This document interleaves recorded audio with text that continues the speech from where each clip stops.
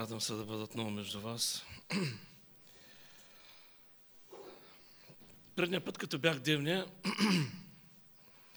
проповядвах за основи на нашите взаимоотношения с Бога. Днес ще проповядвам за основите на взаимодействието ни с Бога. После ще помогна на този, който записва темата, да я запише отново. Ще повторя пак. Основи на взаимодействието ни с Бога. Като цяло водителството, което лично аз имам, е да проповядам за неща, които са дефицити или така огромни липси в нашия християнски живот. Ако предния път в Девния говорихме за чистосърдечие, простота, неща, които Бог наистина иска от нас, днес ще говорим за едно също много липсващо нещо в живота ни. Много липсва. Много рядко се проявява, много рядко ходим в него. И това е помазанието. Помазанието е нещо, което получаваме от Бога. В една истинска връзка между нас и Господа, помазанието би трябвало да е неразделна част в предаването на сила от небето, от Бога в нашия живот, в служението ни и защо нещата, които Бог очаква да направим. Днесната тема ще е за помазание. Но иначе темата, която ще бъде записана, е основи на взаимодействието ни с Бога. Много често си задаваме въпроса защо. И аз си го задавам. Защо това не се случва, онова не се случва? Защо в молитвите ни няма достатъчно сила? Защо дарбите ни функционират добре? Защо като цяло не можем винаги да виждаме онова, което четем в Деяния на апостолите, в ранната църква? Четем за съживление.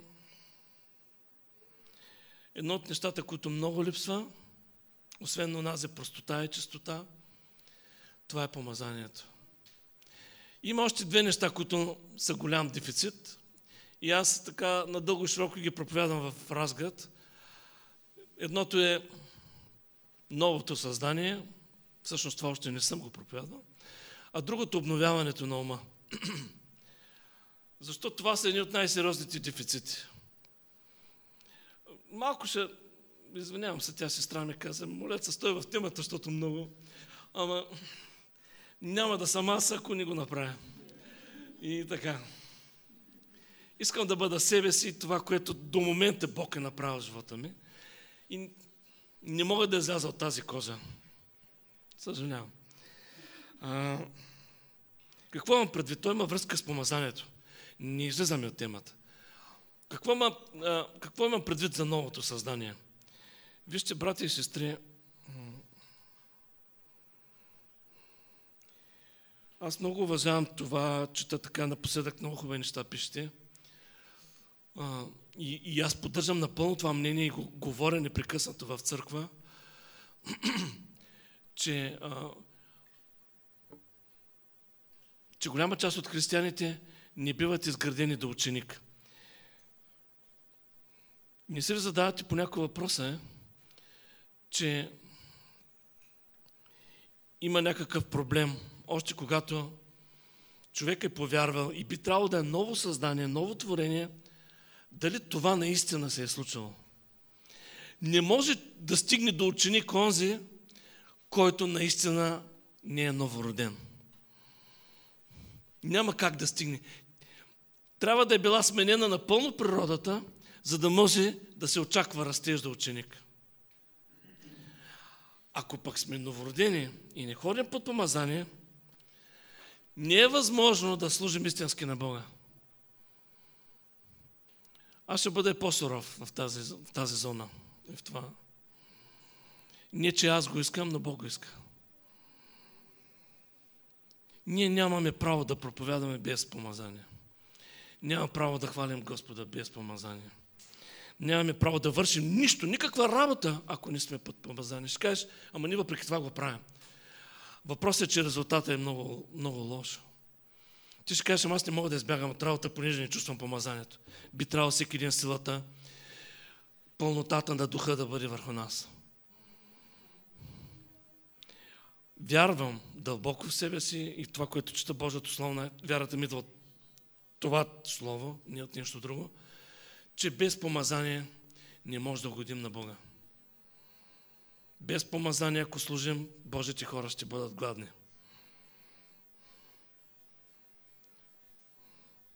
Ама да караме наред. Айде.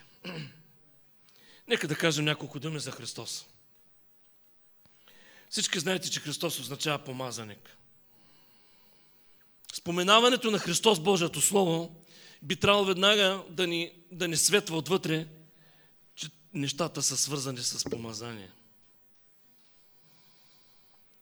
Помазание, от което се нуждаем всеки ден.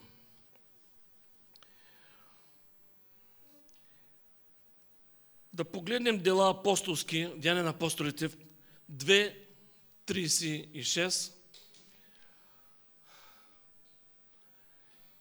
Имам само едно леко притеснение тази вечер, че да не остана сам да проповядвам, само това малко ме тревожи. Имам леко опасение, защото днеска темата за около 45 минути разполових, така че ако не успея, значи за август месец ще я довършим. Сега да не кажете, ма брат, ти какво каза в юни месец, пък сега сме август. Дела апостолски 2:36.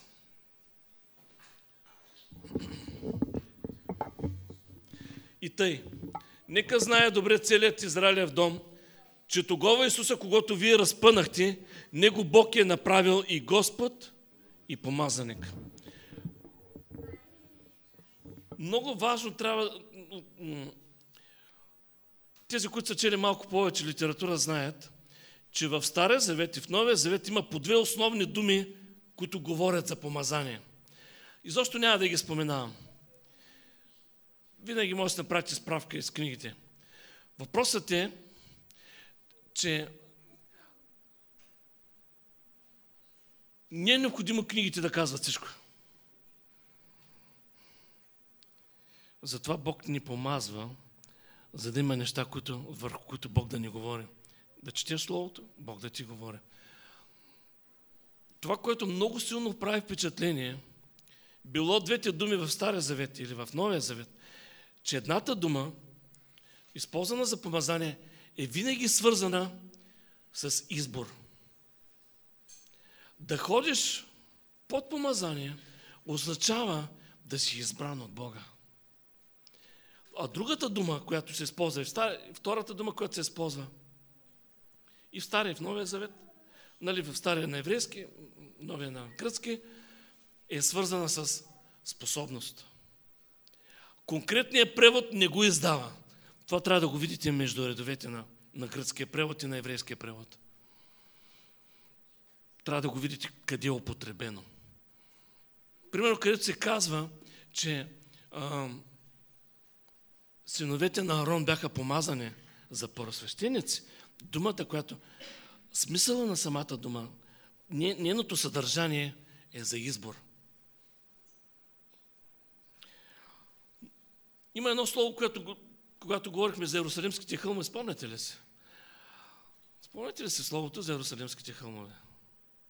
Имаше нещо там, и хълмове, и работи, и помазания се раздаваха. Нека да погледнем бързо Исаия 61:1, първите два реда, дето се казва, само да погледнем.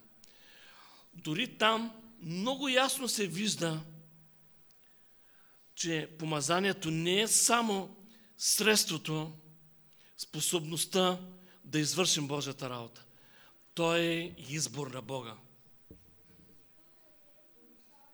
Първи стих. Така. Духът на Господа Йова е на мене. Защото какво? Господ ме е помазал. Всъщност какво казва? Поради помазанието мога да твърдя, че духът на Господа е върху мене. Ако помазанието липсва доказателство за избор. Както има белег говорен на езици. Белега е знак за съдържанието.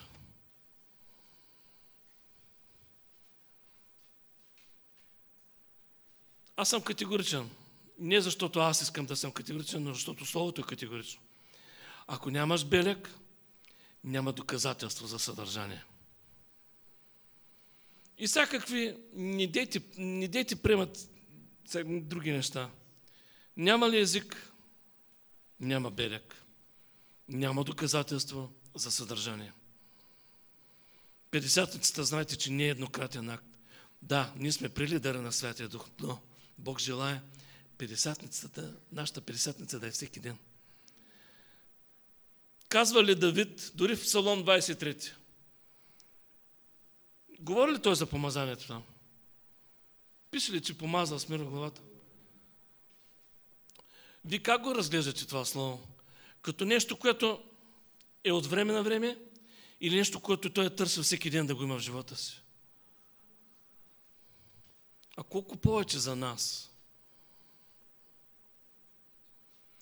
Помазанието е свързано и с избор. Всъщност, аз малко ще карам отзад напред словото, това, което имах предвид да кажа, но може би момента сега да го кажа, че истинската църква може да разпознае истинските служители по помазанието. Ти не можеш да разпознаеш избора на Бога, ако човека, който служи, е без помазание. Добре, кажете другото определение за Божие царство. Кое е определение номер... То няма номер 1 и 2, ама... Кое е другото определение за Божието царство? Освен правда. Че Божието царство е сила. Божието царство е ходене в помазание. Аз имам едно интересно определение за помазанието. Това е благодатта в действие. Помазание. Лука 4.1 и Лука 4.14 след това. Да се върнем на живота на Исус. Опитвам се да съм систематичен, но не винаги ми се удава. То помазанието не следва човешката систематика. Това е, че ние много обичаме да си ги нареждаме, то така казали някъде, но имайте предвид, че все още църквата си позволява да ползва средствата на света, а не на Бога. Това е проблема. Че света казва как трябва да се проповядва, а всъщност църквата трябва да налага модела. Какво казва света? Увод, изложение. Ама така ли го казва Бог? Аз съм много съмнителен на тази тема. Благодата е модела, разбирате ли? Водителството на това е модела. Кажете, сложете си ръка на сърцето, чели сте Новия завет. Аз съм го чел не много, 60-70 пъти. Кажете ми едно слово, нали той е разделено на глава и стихове. Кажете ми една глава, без родословните глави, където да пише само за една тема и ще сляза от тук. Само за една тема да пише в главата. Няма така. Няма така. Няма. Вземете едно послание. Няма. Вземете една глава, която си искате, изберете. Ако искате са затворени очи. Няма само една тема заложена.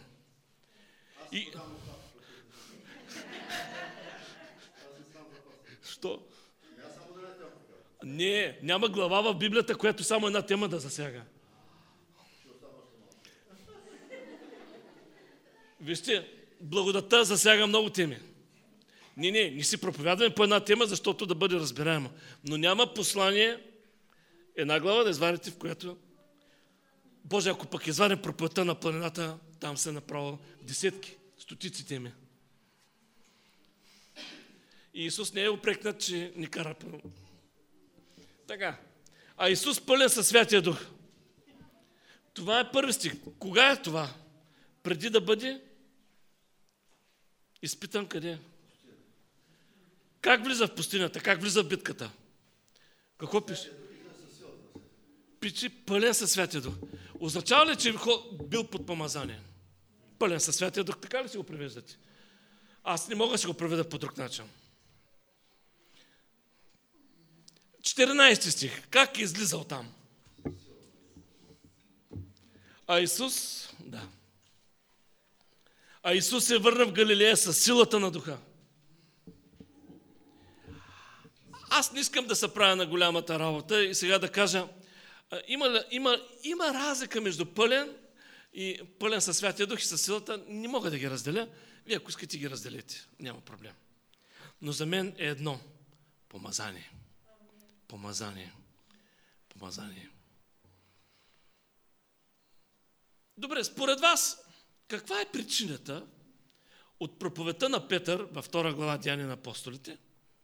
Резултатът от проповедта е 3000 повярвали. Защо се е случило това? Не е станало, защото е бил хубавец като мен. Нали? Шегувам се. Не е било, защото е бил оратор, нали? Смятате ли, че Петър е бил най-известният в Иерусалим? От 100 000 човека той е бил най-известният. Защото ако си припомня онези ситуации там с слугинята, в двора на просвещеника, мале... Ами като отрязал едно ухо. Ще би трябвало да го свързат даже с някои криминалната сводка. Помазанието променя всичко. Без да бягам от темата, искам да кажа следното. Като трябва в август месец, ще продължим темата. Какво сега? Няма проблем. Няма да прекалявам. Да. Въпросът е за властта и силата. Има страхотни проповеди, чували сте страхотни поучения за властта и силата, нали? Което Бог е дал на църквата. Това чували сме го? Така. Прави ли впечатление, че не винаги изтича сила от нас? Прави ли впечатление, че не винаги сила изтича от пръстите ни? Защо е така? Но защо няма помазание? Добре, искате да кажа защо няма помазание?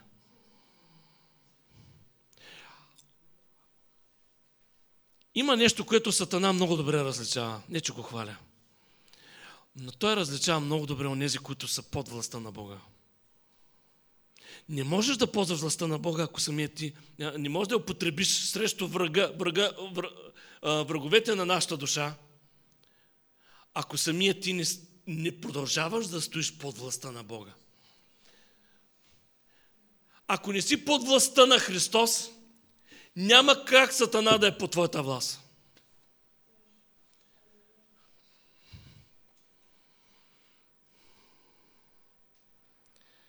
Кога сме под властта на Господа? Когато ходим в покорство. Не е ли така? В момента, в който спрем да ходим в покорство, не сме под властта. Ти юридически дори, няма как да употребиш власт над цялата сила на врага, ако самият ти не си подвластен. Какво каза стотника на Христос? Аз съм подвластен. Защо Бог направи чудото? Заради покорството. Не простото разбиране за властта. Той знаеше каква сила има да си под власт и да си покорен, да си послушен. Така, преминаваме нататък. Едно много добро слово, което ви много обичате. Матей 16 глава, от 13 до 19 стих. Ама, по-добре май да четем само 18-19, ама поне... Айде да го караме, ще ги прочита всичките набързо. От 13 до 19. Имайте търпение, нека да го видим това слово. Защото там се разкрива нещо важно по отношение на помазанието. Имайте предвид, където срещнете Христос, особено, нали, говорим за Новия Завет. Второто, едно от нещата, които веднага трябва да включите, че се говори за помазаника, който ходи под помазание. Че има нещо свързано с самото помазание, разбирате ли? Срещнете ли Христос? Веднага си мислете за помазание. А Исус, като дойде в околностите на Кесария Филипова, попита учениците си, казвайки, според както казват хората, човешкият син кой е? А те рекоха, едни казват, че е Йоан Кръстител, други пък Илия, а други Еремия или един от пророците. Искам да спра тук за момент. Понеже минаваме през едни стихове, може ли да тълкуваме, да говорим нещо извън помазанието? Защото просто минаваме оттам. Какво означава, че някой са смятали, че Йоан Кръстител? Това какво означава? Какво правеше Йоан? С какво? Как се казва това кръщение? Кръщение за... Така. Добре, кой е Илия? Или от най-известните. А кой е Еремия? Ама какво е направил Еремия, знаете ли? Еремия, нали, това не го пише Библията, само ще го кажа, но аз вярвам, че е така, не казвам ви да го вярвате също. Аз мятам, че Еремия е този, който е скрил ковчега на завета. Така. Продължаваме нататък. Мислете върху... Тези предположения не са случайни. Нещо станало, нещо са видяли в Христос. За да го свържат с този. Те са видяли нещо в живота му. Нещата не са прости. Казвам, но според както вие казвате, кой съм аз? Симон Петър в отговор рече, ти си Христос, ти си помазаникът. Син на живия Бог. Ти каза, ти си... Виждате ли, усещате ли, че се говори за избор? Ти си избрания.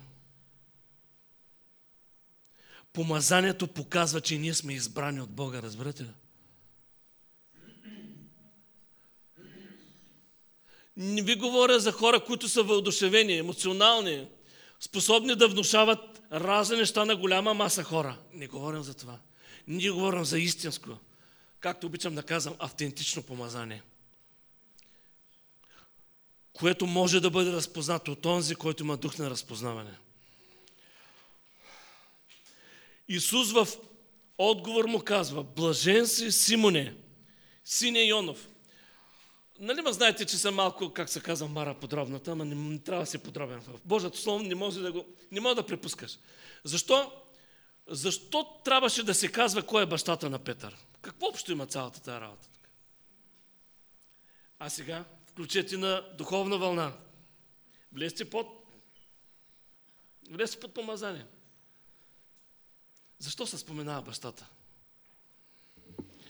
Вижте, не че искам да правя четки нещо, говоря от духа си. Имате уникалния шанс да слушате невероятни проповеди за семейството тук. Най-хубавите проповеди, които съм чувал за семейство, семейни взаимоотношения, съм ги чул от пастор.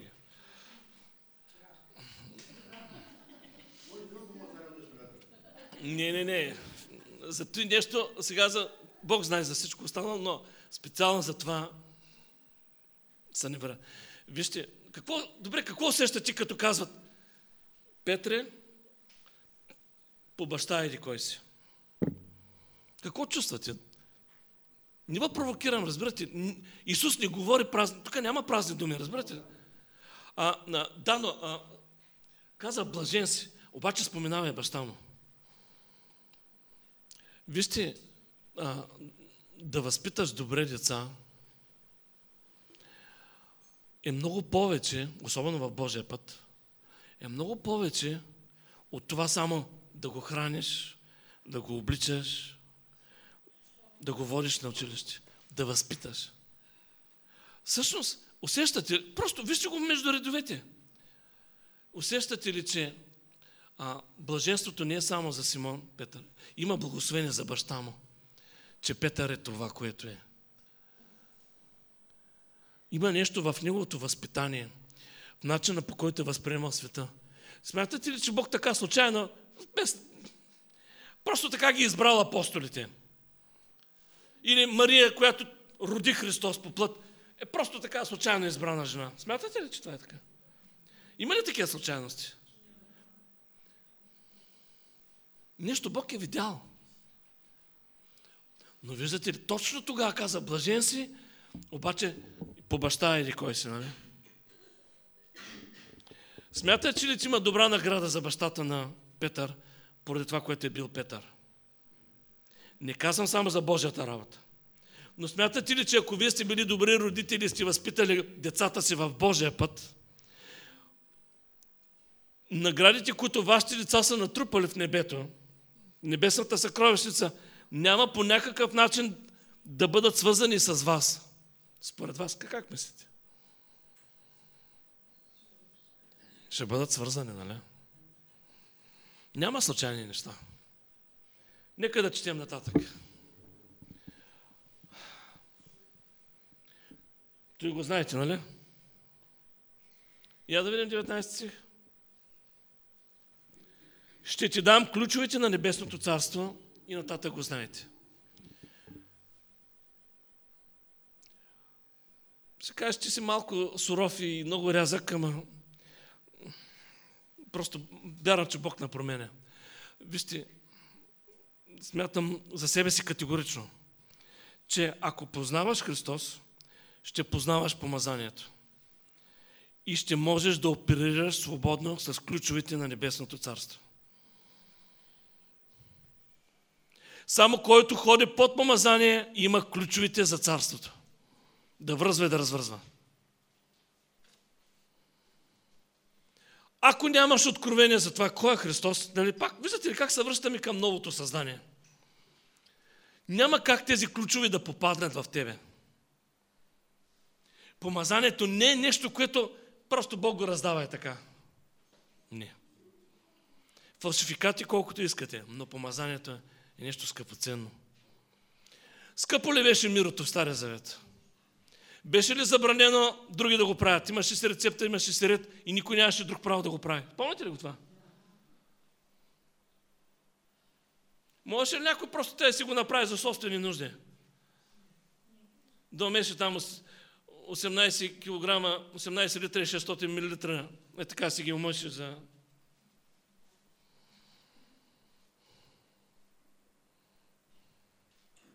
Невъзможно.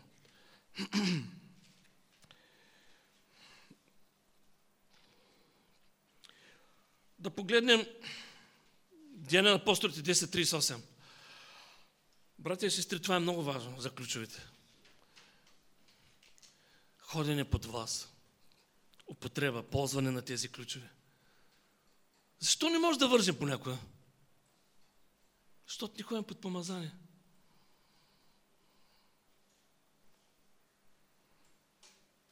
Защо някой път усещаме помазанието и след малко да го няма? Някой ще каже, брата, съгрешили сме.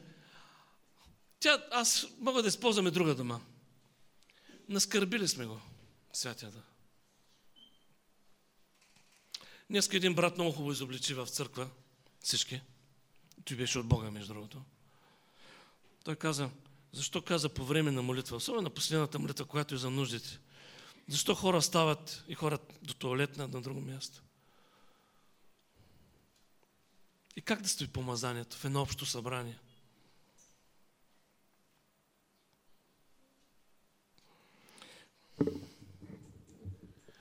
Виждате ли какво беше благовестието? Сега, това е нещо, което е свързано с благовестието на ранната църква. Именно Исус от Назарет, как? Обяснява се начина, разбирате ли? Как Бог го помаза със Святия Дух и със сила.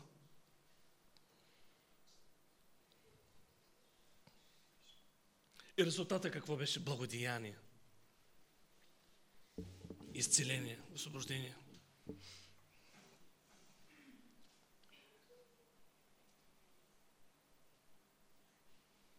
Колко пъти, когато сме благовествали,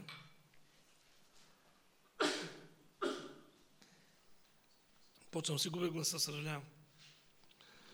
Колко пъти, като сме благовествали, сме говорили как Исус е бил помазан. И така да си напомним паметта. Как сме обяснявали тези неща?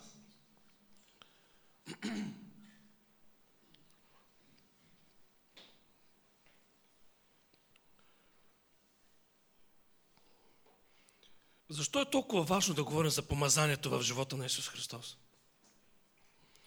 Защото Христос много често е възприеман като просто учител. Като някой от поредните личности, която е така оказала влияние върху световното мнение и живот. Разбирате ли? Но помазанието прави разлика. Истинската църква хори под помазание. Истинският служител хори под помазание. Защо? Защото самия Христос е хорил под помазание. Къде остана помазанието, брати и сестри? Какво се случи с помазанието? Ходим ли под помазание? Или само така на вълни, от дъжд на дъжд, от вятър на вятър, усещаме помазанието на святия. Къде остана? Църквата, вижте, братя и сестри, това и онова слово, и това е слово на изобличение в своята същност. Защото помазанието много липсва. Някой ще каже, как да разберем дали ходим под помазание? Нека да видим резултатите.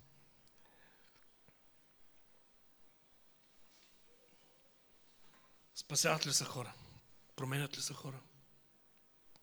Има ли плод от всичко това? Къде е помазанието? Като го казвам на вас, казвам го на себе си.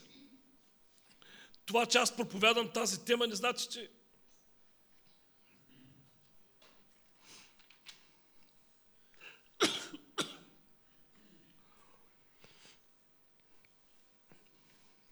за Павел се казва, че веднага след като бил обърнат във вярата, той започнал да проповядва Христос. За какво са говорили те? За помазания. Виждате ли колко голямо внимание църквата е обръщала на помазанието? А днес понякога се случва просто думи на хора, държане на хора да не завладява. Има много измама. Ще кажеш, много често говори за това.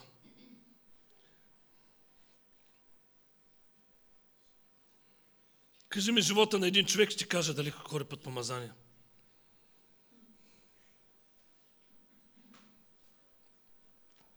И друго. Ако действахме в пълнотата на Святия Дух, нямаше да има частични изцеления. Много често казваме, той човек е грешен, затова не можа да го задържи. Вие какво мислите? Мислите ли, че хората, които бяха изцелени по времето на Христос, бяха най-готените хора на света? Те са познали Библията, всичко са били наясно с всички принципи, доктрини на Новия Завет. Животът ми е бил кристално чист. Така ли го мислите?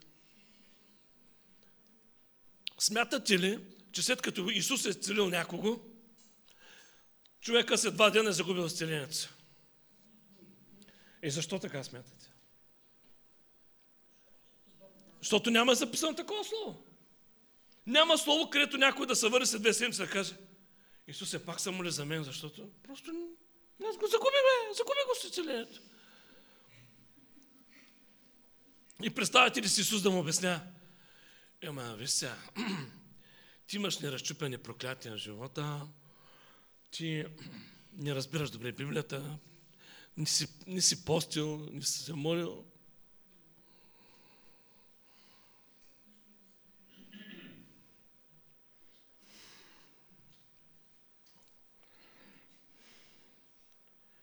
Крайна сметка трябва да четем Библията, нали?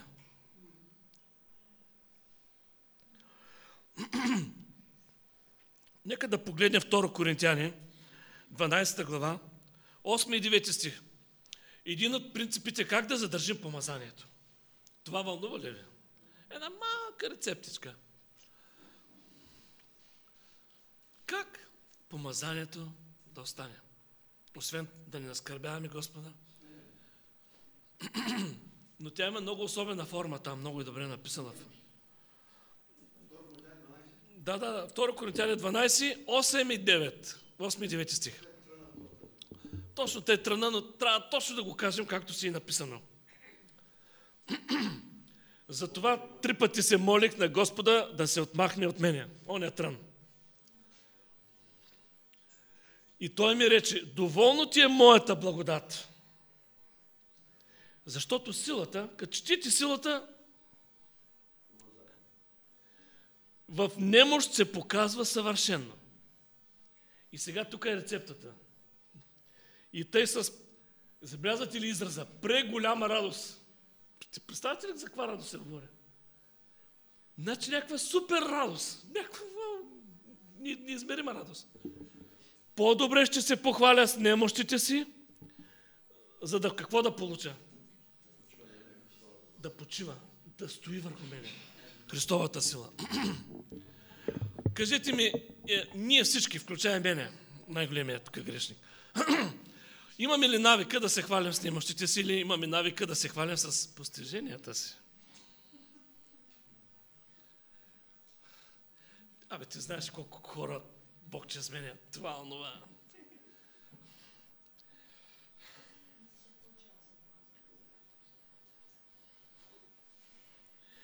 Ами странното е, че когато особено се представят служители, аз не казвам, че самите служители са лоши.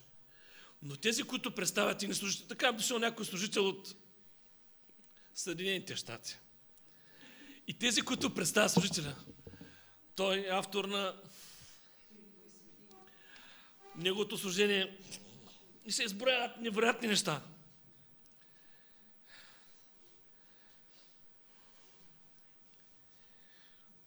Това ли е начин? Добре, как да се похваля с моите немощи? Така че помазанието да остава върху мене.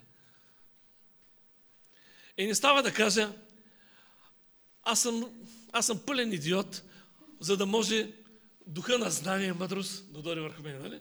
Не върви да го кажа. Но, вижте, сега ще направите разлика между едно истинско свидетелство. До 90 и някоя година, 4-5, че даже малко след това, аз бях крайно необщителен човек.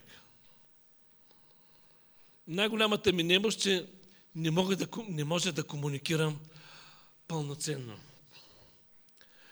Когато ме питаха нещо, обикновено казвах да и не. Даже се чудех как съм се оженил при положение, че бях много така... В кратките изречения бях много добър. Особено кратките изречения.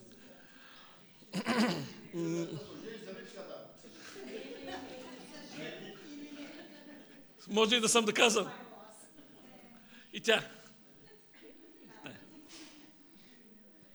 Моята немощ беше... Вижте, Моисей какво беше? Трудноязичен, нали? Зекваше ли какво там? Беше ли немощ, в която Бог се показа съвършен? Аз не съм заеквал, но много трудно комуникативен. Затворен, така. И в тази немощ Бог изля помазание. И днеска съм... Но това Бог изля помазанието. Забелязали сте великите неща в живота на Божите хора, че точно в най-големите им недъзи и слабости силата на Бог се показва съвършено. Вие представете ли си там 2 милиона ли са, 3 милиона ли са, колкото да ги води човек, който едва говори? Това е абсурдно. Няма нация, човешка, говорим тук, светска, нали, по-светски, която да е водена от хора, които не могат да говорят.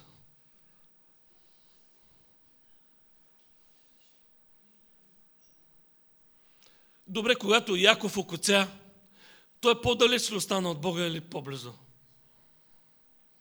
Когато окоця, когато Бог измести ставата му, там, но нема място, в Ануил. Ходеше ли по-смирено? Брат му направи ли му нещо после?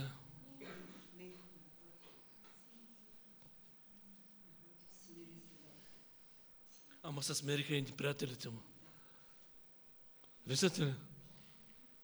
Ако искате помазанието да почива върху нас, ще трябва да се похвалите с немощите си, а не с постиженията си. Да говорим малко за талантите. Нали разбирате, че определението за помазание, което дават всички автори, е способност от Бога да извършим това, което Бог ни е призовал да извършим. Добре. Нека да говорим притчата за талантите. Няма да четем само 2 стиха. Матей 25 глава, 16 и 20 стих. Ще говорим за този с най-много таланти.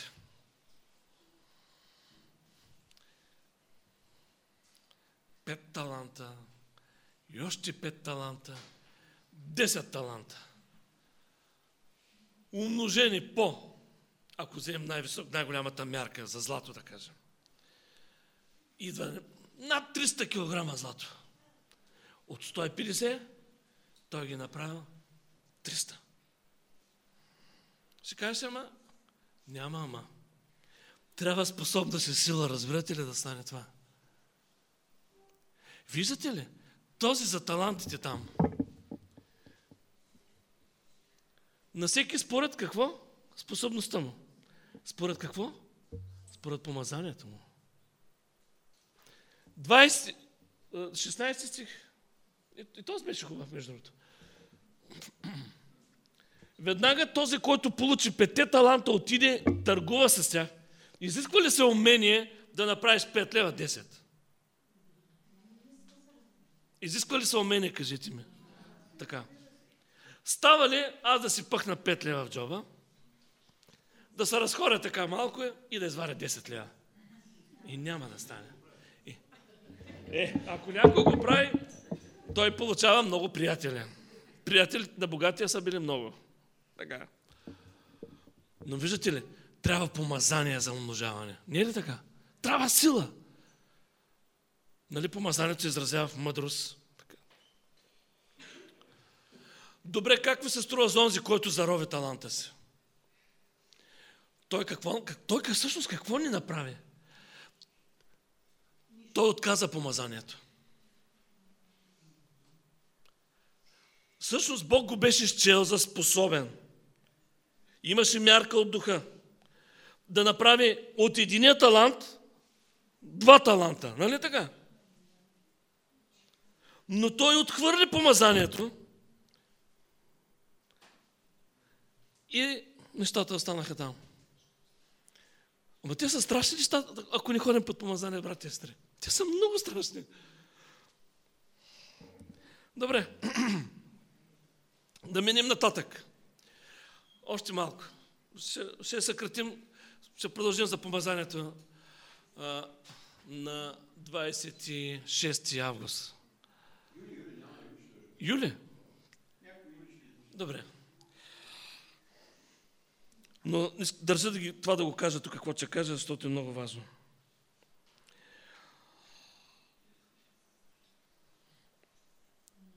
Сега не ви провокирам, но ще задам един въпрос на църквата. Какво означава да имаш, ще го улесним, примерно, да имаш пророческа дарба? Какво значи, че ти имаш пророческа дарба? Това какво означава? Да, това е резултат от дарбата, но какво означава аз да имам дарба? Сега много внимателно ще го кажа, защото тук това е в разковничето. Защо някои хора с дарби някои други работи не им се получават? Примерно, пророческата дарба е способност на твоя дух да чува Святия Дух. Проблема, знаете ли какъв е? Че ние имаме духовни дарби и естествени дарби. Но когато не ходим под помазание, тези дарби не действат за добро. Не произвеждат плода, който Бог иска.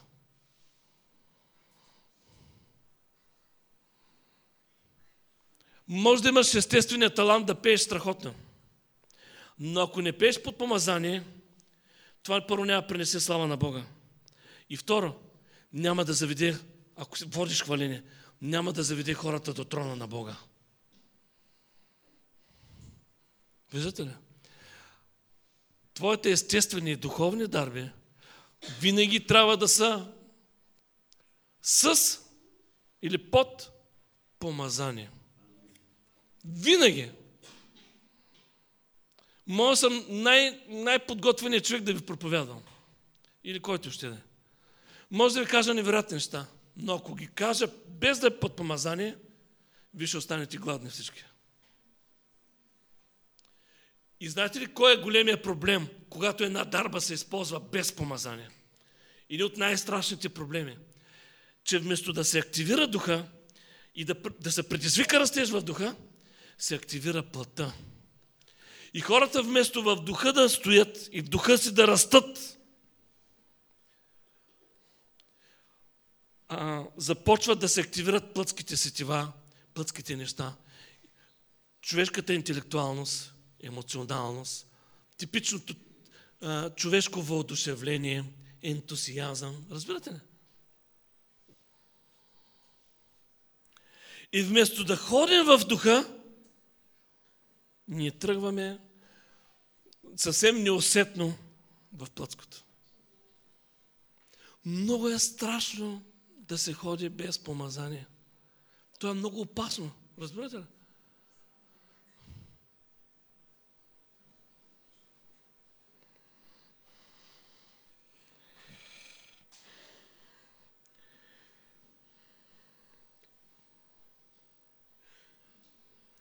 Лука 24:49.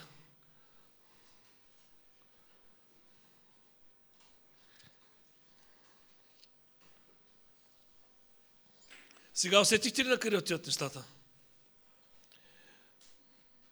Защо си тръгваме по някои от църквата много въодушевени? Минава малко време и просто сме забравили даже какво се е случило. А когато е било под помазание, всичко се запечатва в нас. И ще кажеш, брат, как няма да се запечата, ако много рядко не се е случвало? Дори всеки път да е под помазание, всичко ще се запечатва, брата и сестри. Ще остава. Лука 24:49. Какво казва Христос? 49.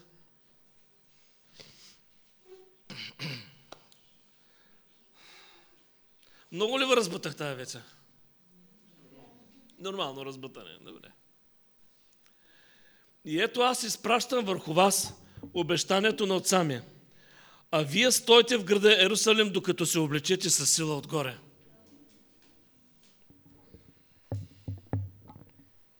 Докато бъдете помазани. И това помазание остане. И ходим в това помазание.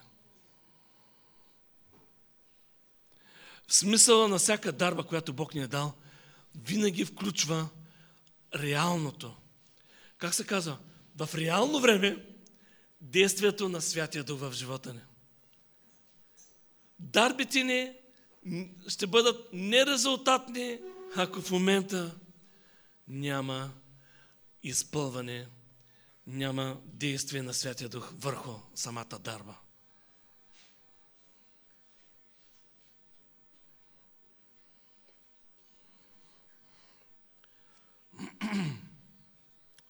Има 3 важни момента.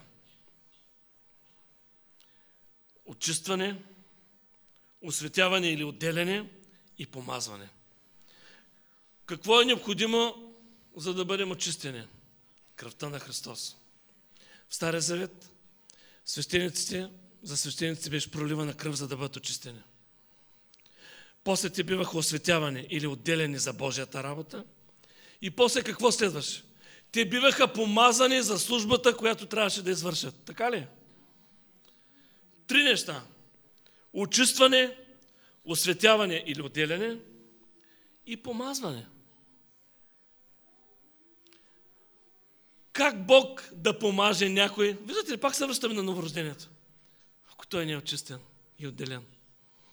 Как да стане? Кажете как да стане. Ще кажа за тези, които не са чели как се прави безквасен хляб от свещеник. Сега тези, които го знаят, да мълчат. Знаете ли как го прави свещеника безквасен хляб? Безквасен хляб как го прави свещеника в Стария Завет? Обяснявам. Това е много важно. Има ги 3 неща. Очистване, осветяване, помазване. Отива рано сутринта. Взема там един сноп ечемик. Прибира се. На една маса почва да удря ечемика, докато се отделят семената. Заедно с триците. И свърля плявата. После взема един камък и почва да троши семената. Отделя брашното от триците. После какво прави? После взема зехтин, масло, нали? Смесва го и така прави хляба и нали? После го пече в огън. За огъня ще говорим еди кой си Юли. Но баланса в църквата се гради основно на тези 2 неща. Словото и духа. Ако караме само на Словото, без помазанието, ще станем законници. Хора, които само живеят под правила, но няма да имат духа. Дето казваме легалисти, там и всякакви. Нали? Тези, които пък оставят Словото и залагат само на духа, там пък са духовните заблуди, духовните фалшификати и проявления. Разбирате ли? Какво е този хляб? На кое е образ и символ хляба?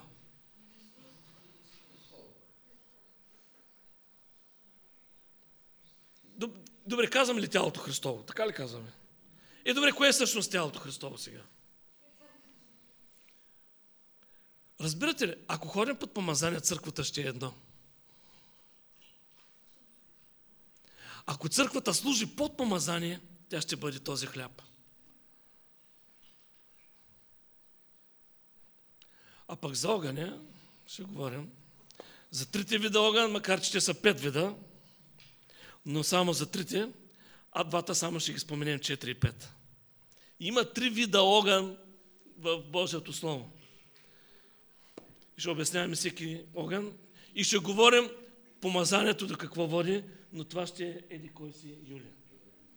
Бог да ви благослови. Амин.